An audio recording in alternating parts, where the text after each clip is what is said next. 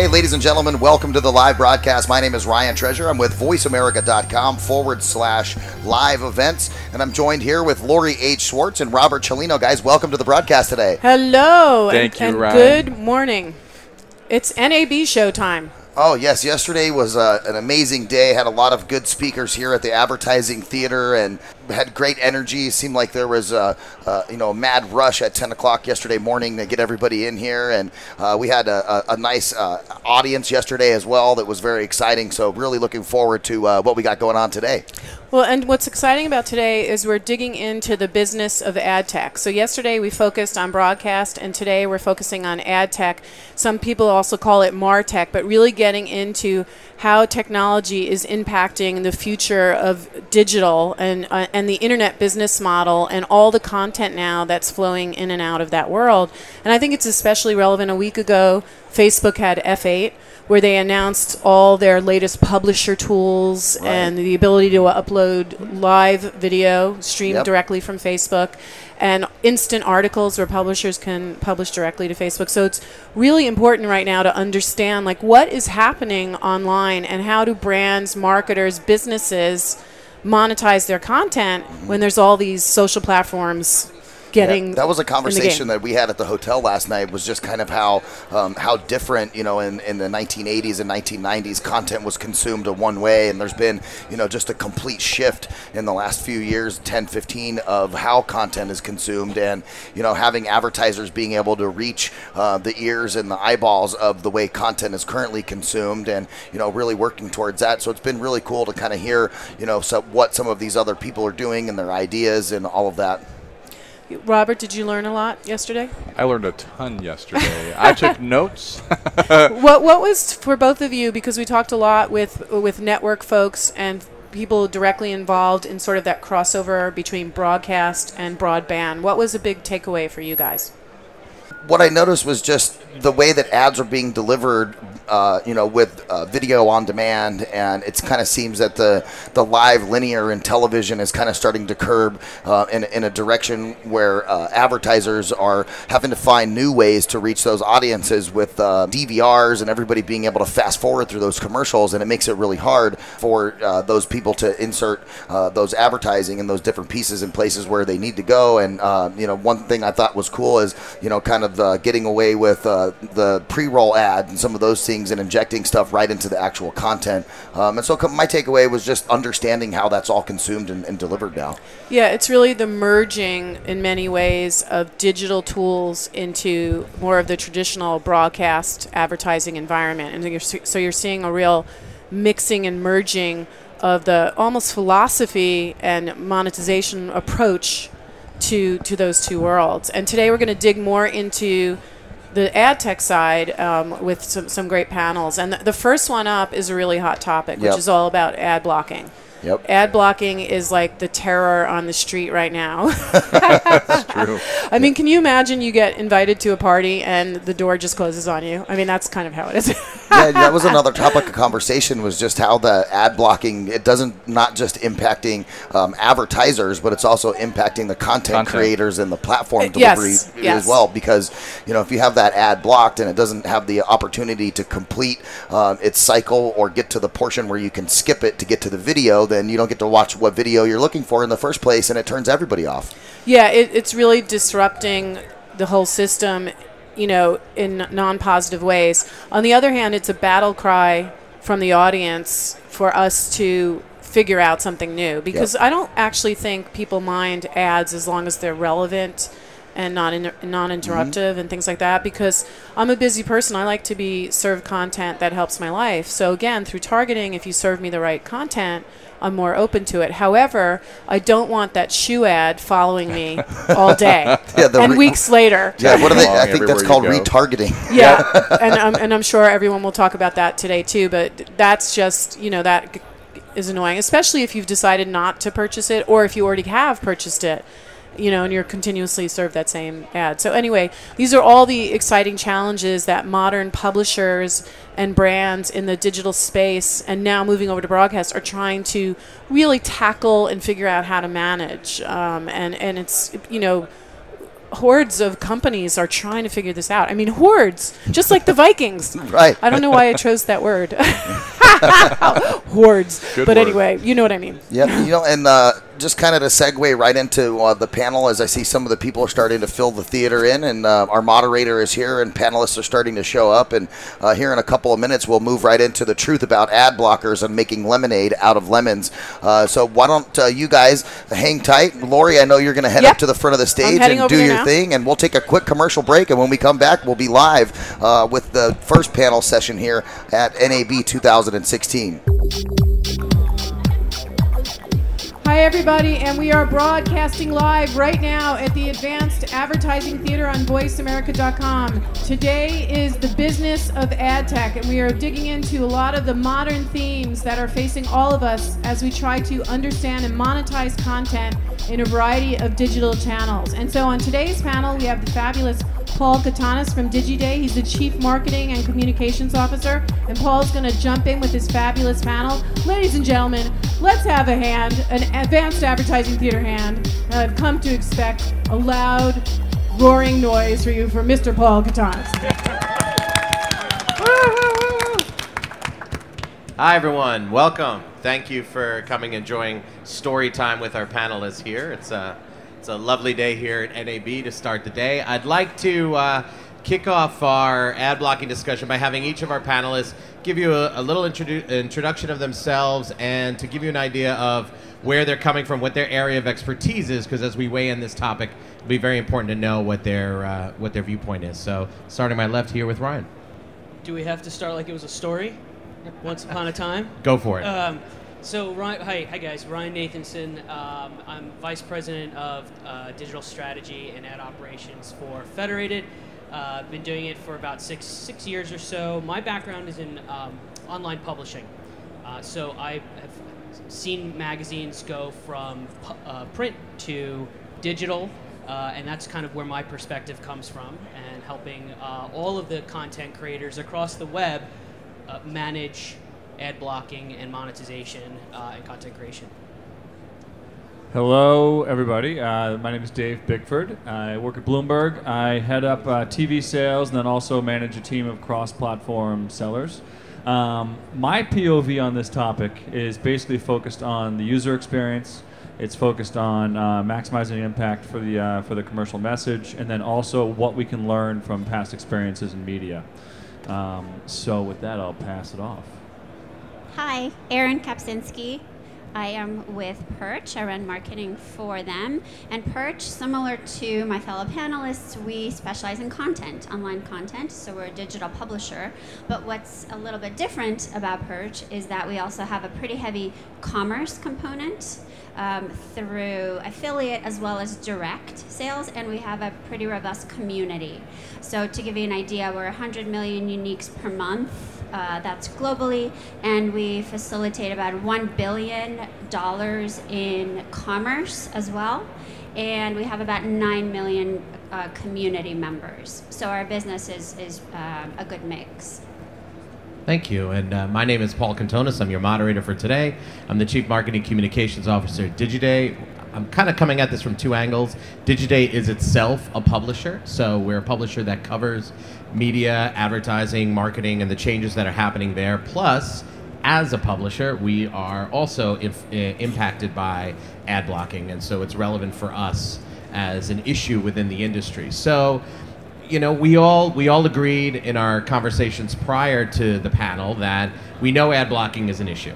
We understand that it is impacting our revenue models. It is impacting the advertising products that we are able to sell and the way our advertisers work through us to get to their consumers and the way they're comfortable buying through us, buying our audiences through us. We all get that. We're not going to come at this from the angle of it's terrible, oh my God, technology sucks, it's causing us all these problems. We're going to come at it from the areas of opportunity, and so we're going to look at it from how we can make lemons out of this lemonade that we have.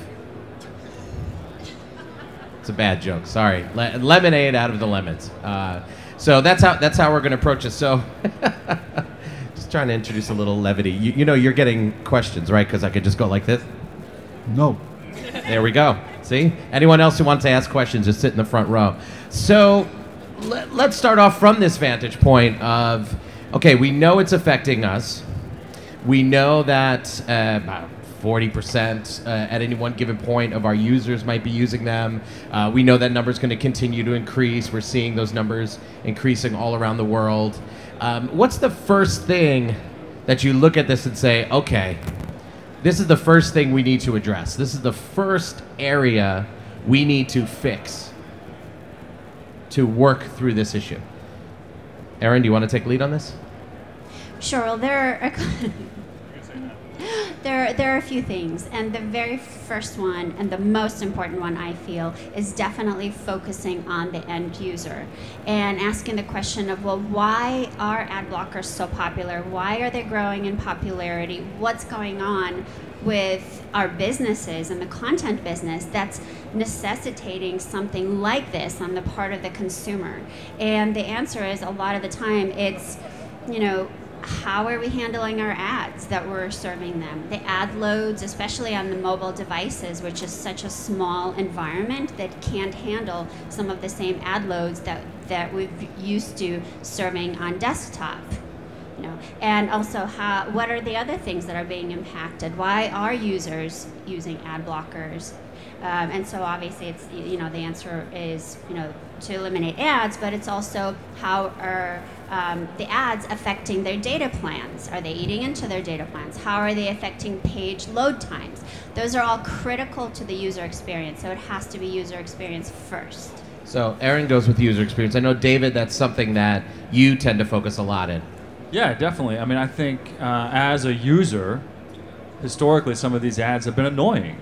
And they track you around, and they're intrusive, and they kind of, some of them have been, have lessened my experience online. So I feel like, this is an opportunity, as you were saying, it's an opportunity to make that experience better.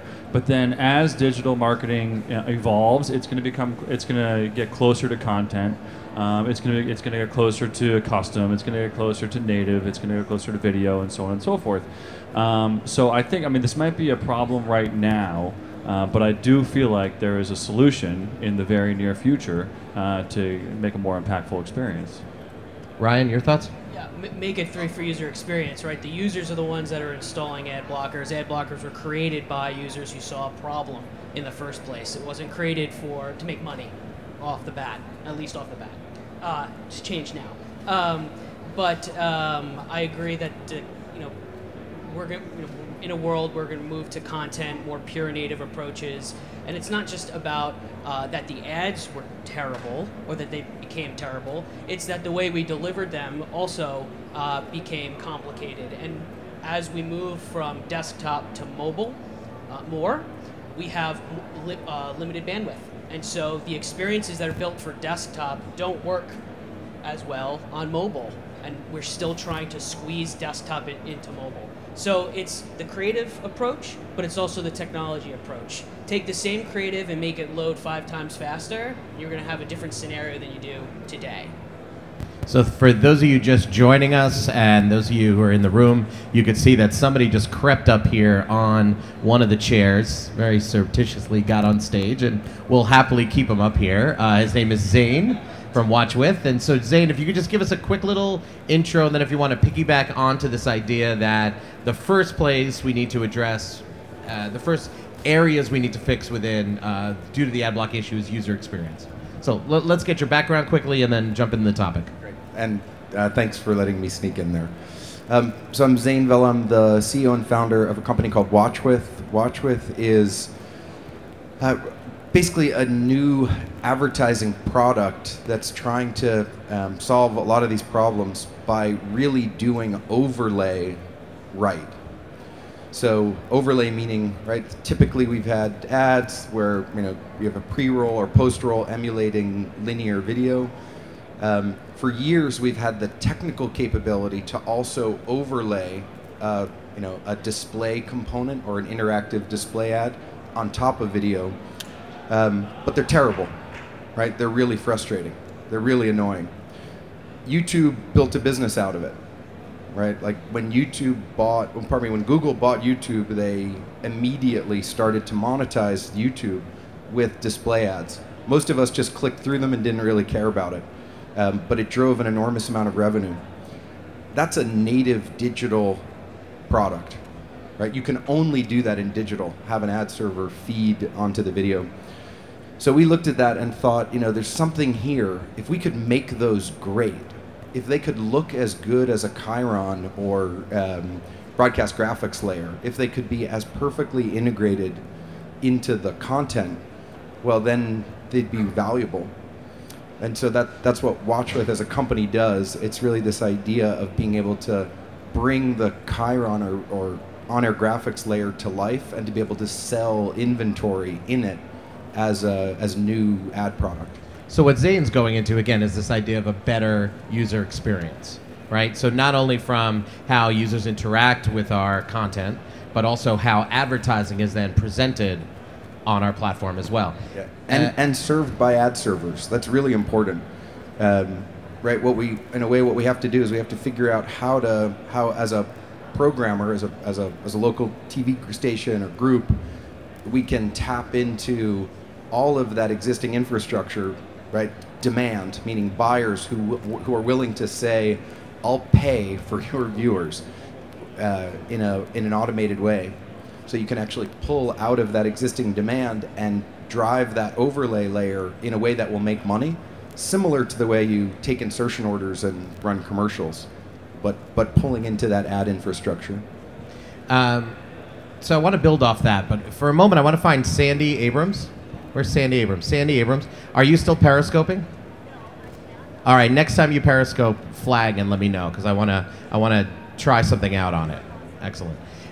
Okay, so something Zane said. Is it a dance? The one we planned, Erin. The one we planned.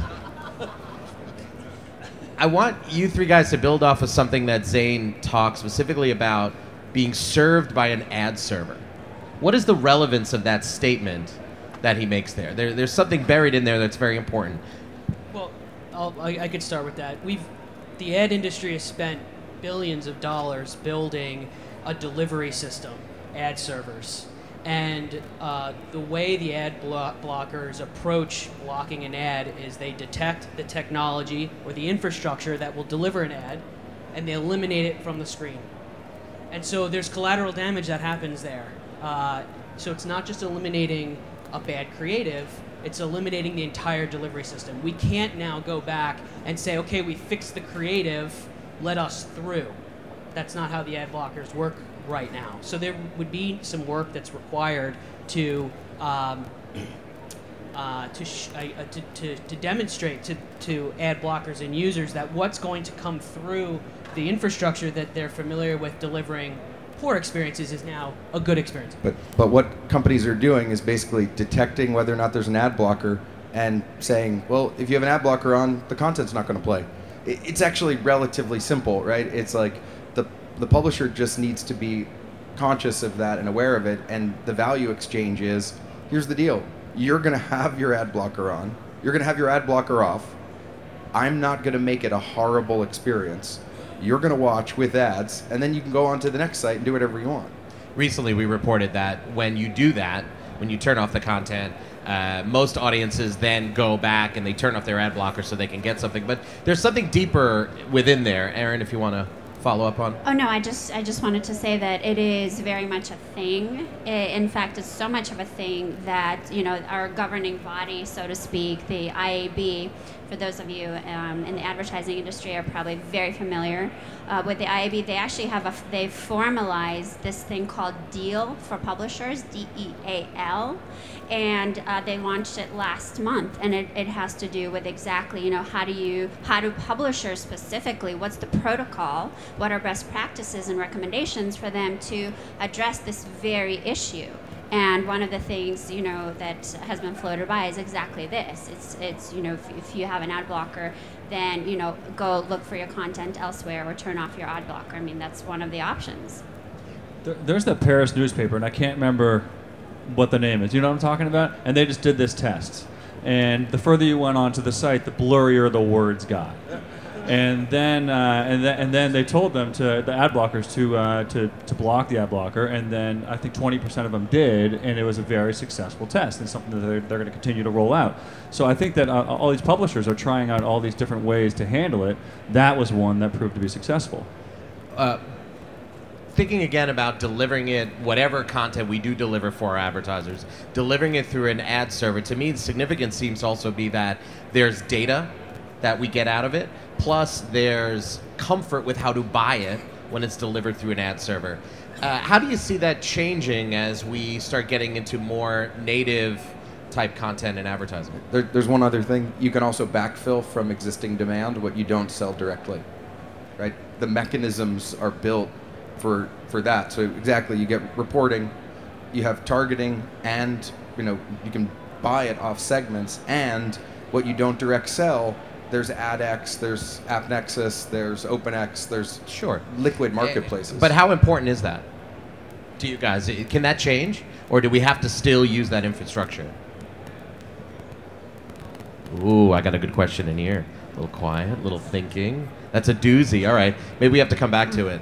All right, so Sandy right now is periscoping. For those of you that may not know Periscope, that means on her Twitter right now there is a link to a Periscope, a live video feed. Everybody can see this, so I'm going to use this opportunity to walk right up here and say hello, everyone, all the viewers out there. I'm Paul Cantonis from Digiday. I'd like you to go to digiday.com and sign up for one of our newsletters. We have newsletters, daily newsletters that covers brand, agencies, and platforms. You'll also find we have outstanding events we do across the year for brands, agencies, publishers. Our publishing event is really wonderful. And I hope you'll go to our site and join our newsletter. Thank you very much. So that was my native ad. Shameless plug. That was my native ad. Okay? So, and I didn't do that through an ad server. So what are the opportunities there for brands, for marketers to have, advertisers to have, by doing those kinds of things? And where are the challenges for that? I just want to just say one quick thing about this, because this is not the first challenge that marketers have faced over the last 10, 20 years. I mean, in the TV space, when DVRs started coming in and people were time shifting or they're fast forwarding through commercials, it's like, oh my God, my message isn't going to be seen. But everybody adjusted. Marketers got closer to the content. They integrated their products into the shows. They created live commercials. I mean, they got much more creative. I mean, that creativity just really escalated. And that's going to have to happen here in the digital space as well. And we've had two types of creativity, though. We've had the good stuff you're talking about, and then we've had, I think, the bad creativity where we found more ways to be obtrusive and pop-ups and overlays. And every time, how many people have had the exit intent ad, where you go to exit out of a site and all of a sudden, boom, there's a window that pops up or an overlay that pops up, right? Getting some, anybody raise their hand? Everyone see that before? Aren't those mostly on adult sites? I mean, I've heard. Those are the pop-unders. You guys just all revealed yourselves. Raise your hand. That's another form of creativity. I don't particularly like that creativity. I'd much rather see we go creative around the content. Is this now the time where we really can fully invest in becoming better at delivering content and advertising together and getting closer to the content? Is now the time because of ad blocking? Now is the time. Yesterday was the time. I mean, definitely. And that's something at Bloomberg that we're doing right now. Our impact, the ad blocker impact on us is none. And that's because we have really cool units that get integrated into the content. And we're creating, it's living the video that we're creating customized for our clients is living right next to the regular video. So it's a much better experience, and for the user, it just seems much more organic.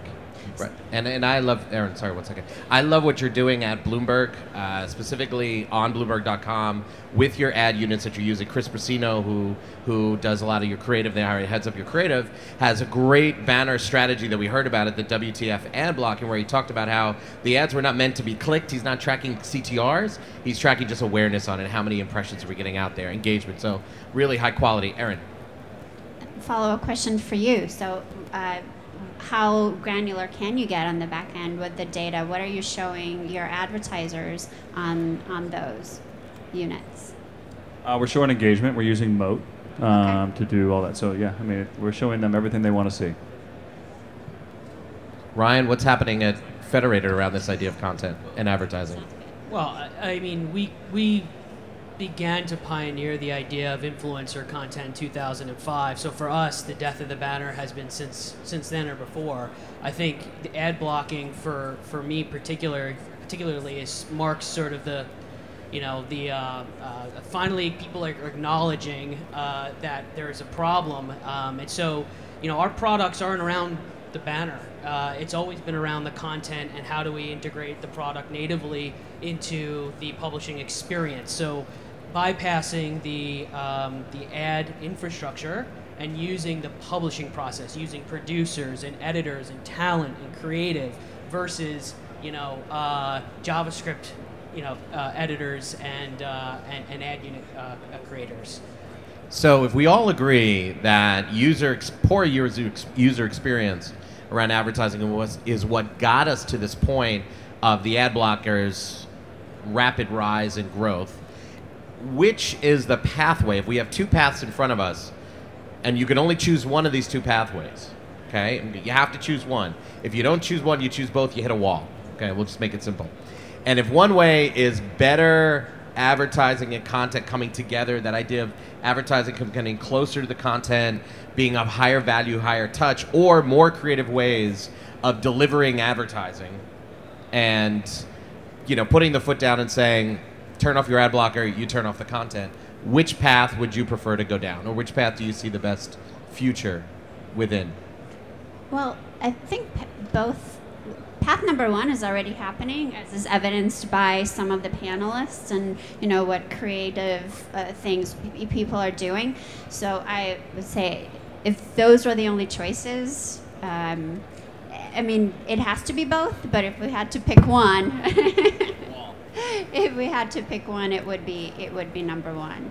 And I'm finding much like you, what Perch is doing is also we're shifting our thinking a lot about advertising. I mean, display advertising is about 1/3 of our revenues currently, and so I mean this is an issue for us. I mean, clearly 2/3 is not. So I bet it's because our model is so diversified.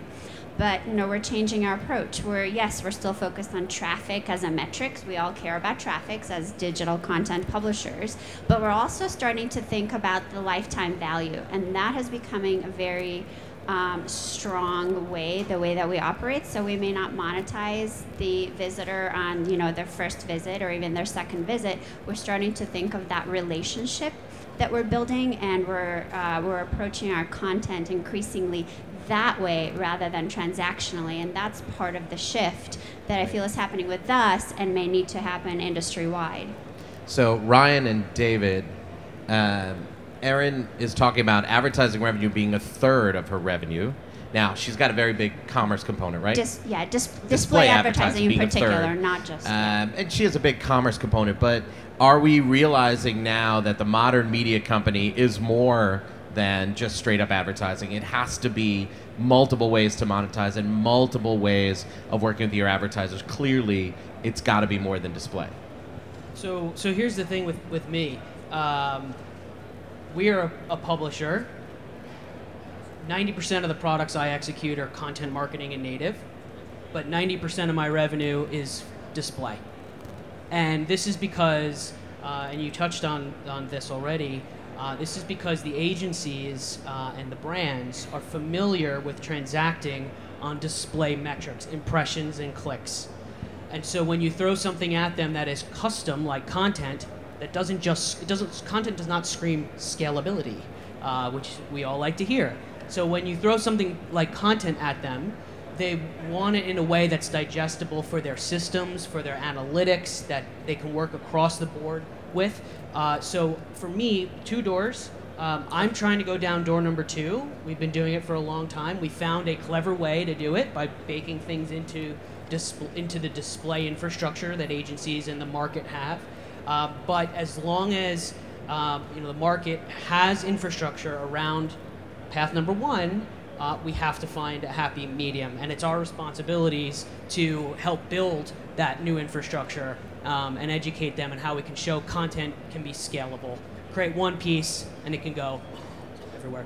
I love the fact that people are refusing to stay in your binary construct, because I think it's provocative as a question, and the reality is exactly as everyone's described. It's the need among media agencies to transact on a scalable format will not go away.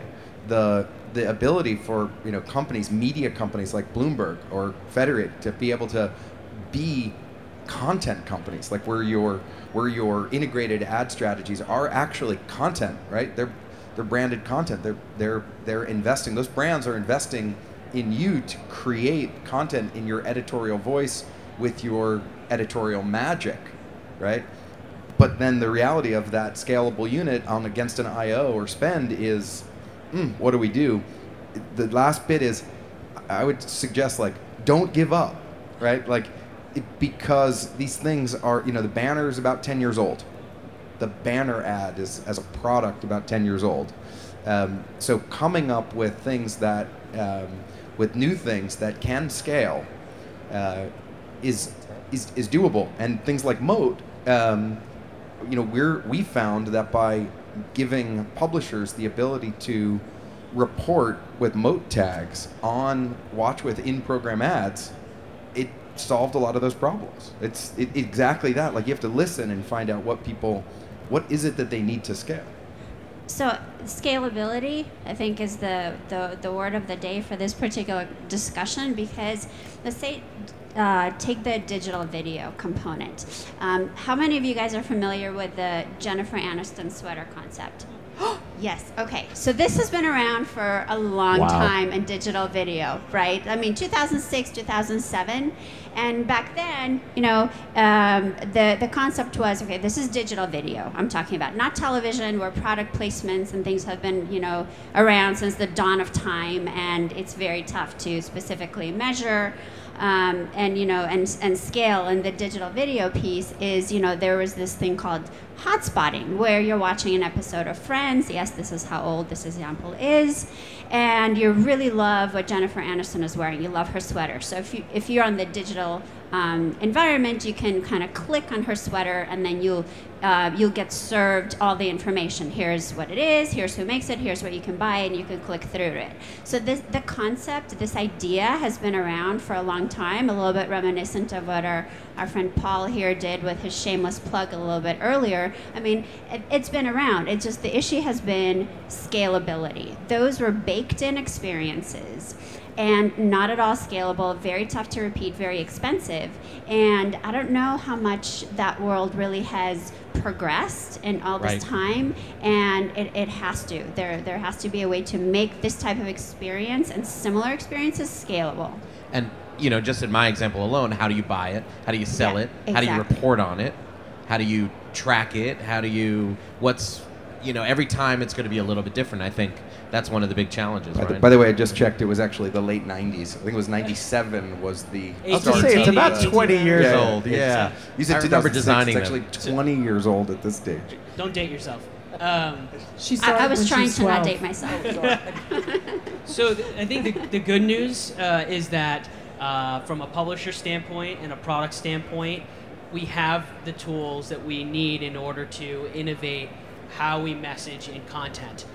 With Moat now, we integrate with Moat as well. What we're doing, or we're testing, is using attention metrics, not impressions, in order to sell content on a scalable and measurable manner. In-view time, page views, obviously, but if everyone is transacting on page views, how can you tell if one page view is better than another? So things like time spent, in-view time are gaining traction, and when we have that, we have the opportunity to work with a brand and an agency, they come around pretty quickly, and they'll stick to it. The Jennifer Aniston example is a great example, because there are 3 or 4 vendors that I met with in the last 6 months that are doing just that. They're adding overlay technology on video to measure where people are scrolling and clicking, and that's great. So we have that, but we have to get in the door from a scalability perspective, using analytics like Moat and figuring out ways to speak or translate content into the language of agencies. It's okay. All good. So we're about to open it up to questions, and Lori will help us facilitate with the questions. Before we dive into those, get your questions ready. So overall, would you say what's happening with ad blockers good or bad for publishers? First, good or bad for publishers? You want to start down, Steve? Good. Good. Short-term question mark, long-term good. Little question mark action. Good, but there are some people that it's bad. It's the best thing that's happened to digital advertising since the banner ad. Got it. Now, what about for advertisers? Good or bad for advertisers? Zaid? Also good because it's driving innovation. It's good for both for the same reason that it's forcing people to not be complacent and come up with ad products and a new value exchange that works.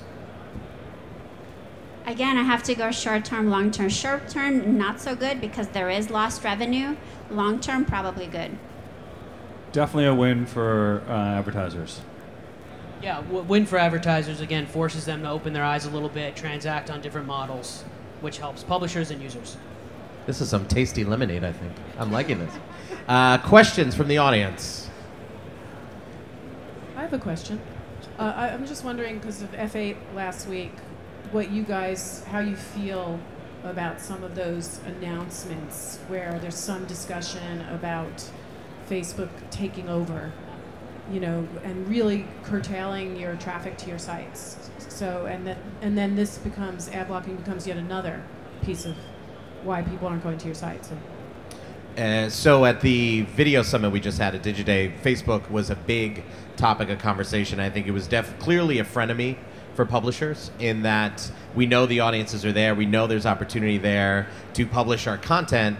A lot of publishers have seen massive declines in traffic coming off of Facebook. So it's, again, and I don't think that should be a surprise to anybody here because we've seen this time and time again. Facebook did it with pages when you first set up a company page. Boy, you had great traffic coming off that page and your posts were seen by everyone in your feed that was getting your feed, and now nobody sees it. It got all throttled back until you spend money. Same thing's going to happen with video. They've loosened it with content, branded content, so we can comfortably go do that for verified pages. But again, that's very short term for publishers. It's nice now. Get it while it lasts, and then it'll go back to we're going to have to put a lot of money into it to get out of it. I actually have a question for the audience. Raise of hands. How many of you are using ad blockers? Wow. Anybody care to volunteer as to why? Reason number one, why? I'm Mormon, and I don't like pornography popping up, particularly when I'm tending my nieces and nephews in certain cases. I just don't like them to look at that when they want to come and hang out with Uncle Brad and watch a Bronco game or whatever. But can we do one more? Anybody else have a reason for why you use them?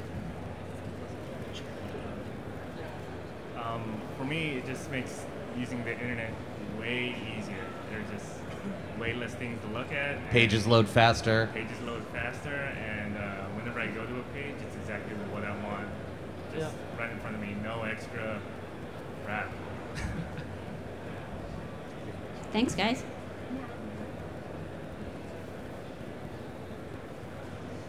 For me, it's just a matter of irrelevancy.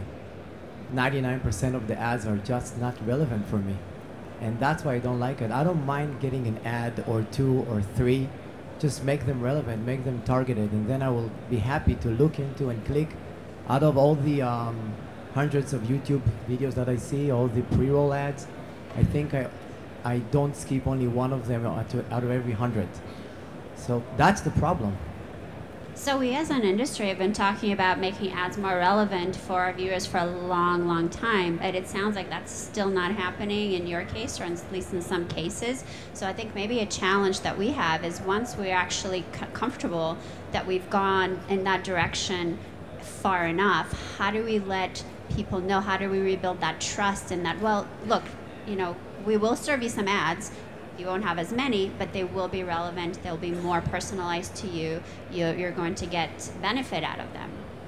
Yeah, there's a little bit of a creepiness sometimes of the personalized ads. I was once shopping for a soccer jersey as a gift, and everywhere I went, this Barcelona jersey that I didn't buy was following me on every site, and I didn't buy it for a reason. It was too much from that one store, and that store's ad just kept following me.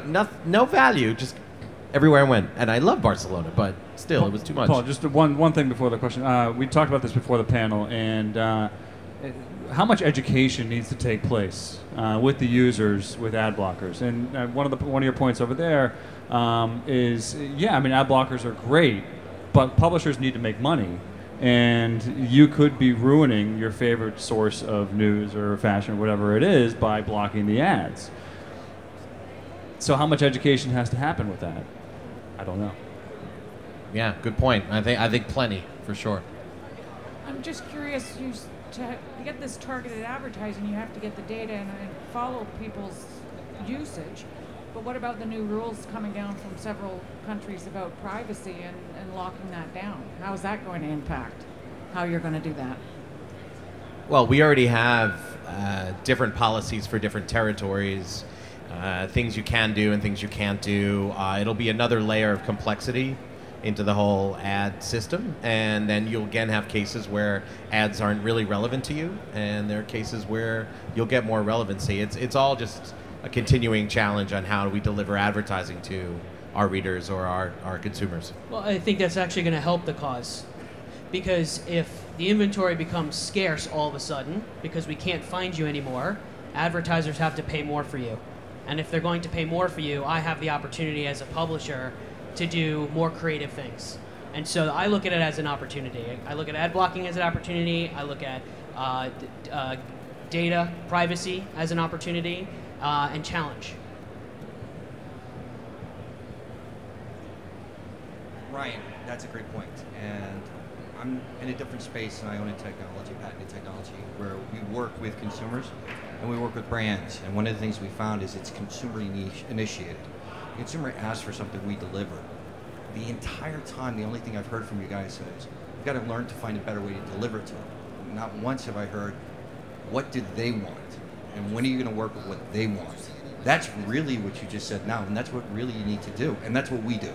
Yes, so I actually did a keynote earlier, well, this year for Digital Trends of 2016, and my big headliner was, do what they love to do, and you'll never have to worry about advertising for the rest of your life. You'll never have to worry about ad blocking or what the next creative is.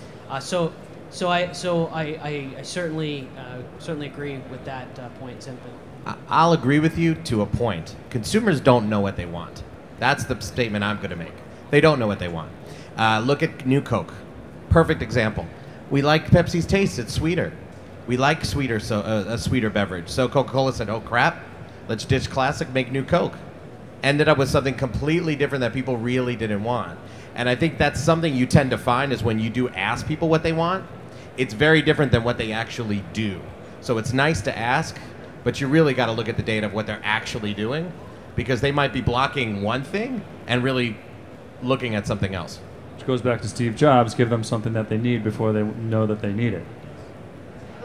To Paul's point, we actually, as a company, we're very data-driven. So we do a ton of actual analysis of actual behaviors as well as surveys across our brands. And we do find sometimes that is in fact the case when we ask someone's, the attitudinal stuff, and they tell you what they want, and then you implement it. Then when we measure actual behaviors, it doesn't always pan out. Sometimes it does, but sometimes it doesn't. I don't think it's as clear, this one-to-one relationship where they tell you what they want and then they actually want it. It's not always the same. And I agree with that. Coke and Pepsi, crappy analogy because it's a 50-50 split. Guy drinks Coke, doesn't drink Pepsi. Hey man, I drink RC. There you go. I drink Shasta. But to that point, take Cheerios, okay? Have a consumer, they're in the store, they're in the grocery store, they scan Cheerios in my application. We deliver an ad for Cheerios and Rice Krispies, Wheaties, cornflakes, same product set, okay? That's where you're influencing the buy, changing the vertical. Nestle says it all the time. They don't want to sell somebody something that they already buy. They don't want to give them an opportunity to buy that. What they want to do is build a different vertical, and that's really what you need to do. So one last part of response to that idea of give them what they want. I mean, there is, in some of the new ad products we're seeing, a trend in that direction. Whether it'll catch on is hard to say, but like companies like Truex that got bought by Fox recently, kind of the idea of in video giving the audience an option, like would you rather just let the linear ad load play, or would you rather engage in a short interactive ad? Right? So they're trying that, and no surprise, like most people choose the shorter interactive hamster trail thing than sticking with 90 seconds of a commercial, right? People value their time and attention, and they'd rather just like click through some interactive thing to get past it. I think that's a kind of stage one of this. But on a panel yesterday, there was some conversation about Amazon's X-Ray. Right? Anyone familiar with X-Ray? On the Kindles, on any of the Amazon video products, and anytime you want, as a user, you can touch the screen and it will bring up the actors that are in that scene and the music that is playing in a soundtrack, and sometimes kind of information about the locations and all of that. And he was from the 4As, and it was interesting because he was talking about design and storytelling, and that idea of an optional layer, right? Like you're just watching a show, there's going to be some level of commercials, but maybe there's something in this idea that if a brand that wants to connect with you, right? We know you're a Candy Crush player. If a brand that wants to play with you is willing to say like, hey, leave this layer on and we'll bring you Candy Crush currency, or right, we're a brand, we'll give you something additional, right? Some layer of branded engagement on top of the content that you can choose to keep on. It's fine, you can shut it off and just get the commercials like always.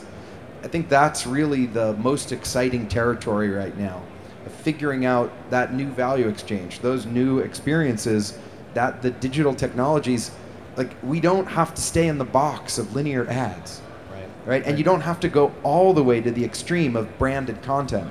There's really interesting things that can scale in between. So we've come to the end of our discussion, and I always like to have a little bit of a quick takeaway. We've had some great interaction with the audience. And, quick final thought, Ryan. Do you want to kick us off? Like last takeaway. I think someone said it before, but this is just another thing. We've dealt with this in other industries. We've dealt with this within our own industry. And we're really, it's really early. It's only been a couple of years, and so we'll be figured out. The user experience will get better. All publishing platforms will be just as fast as instant articles on Facebook, and so it's evolving and it's maturing. This is going to spur great creative growth. I feel like the end result is going to be so much better than where we are right now. To your point, all publishers do need to understand, why the users or their customers consume what they have, and as long as you just keep making it relevant for them and keep making your advertising work in an organic environment, everybody's going to win.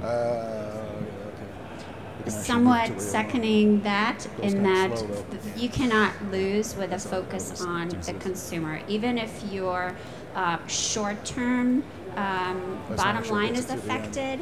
If you're in it for the long haul, you will win by focusing on the consumer experience and giving them something rich and something that they want or need truly.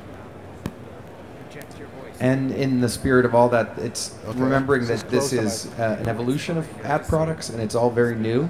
And take the time to build partnerships with the brands and agencies to hear what they need to do, and like take time to figure out how you, as whether you're a local broadcaster or a publisher, how you can respond. It's okay that no one knows the answers right now, right? Like, so partnerships to figure out what people need on both sides are totally the name of the game. Excellent. Please join me in thanking our panelists. Thank you very much. Ladies and gentlemen, we are broadcasting live from voiceamerica.com, and if you would like to get this podcast and all the podcasts that we're going to be sharing after this event, please put your business card in the jar over there. And let's have one more hand for Paul, David, Aaron, Zane, and Ryan.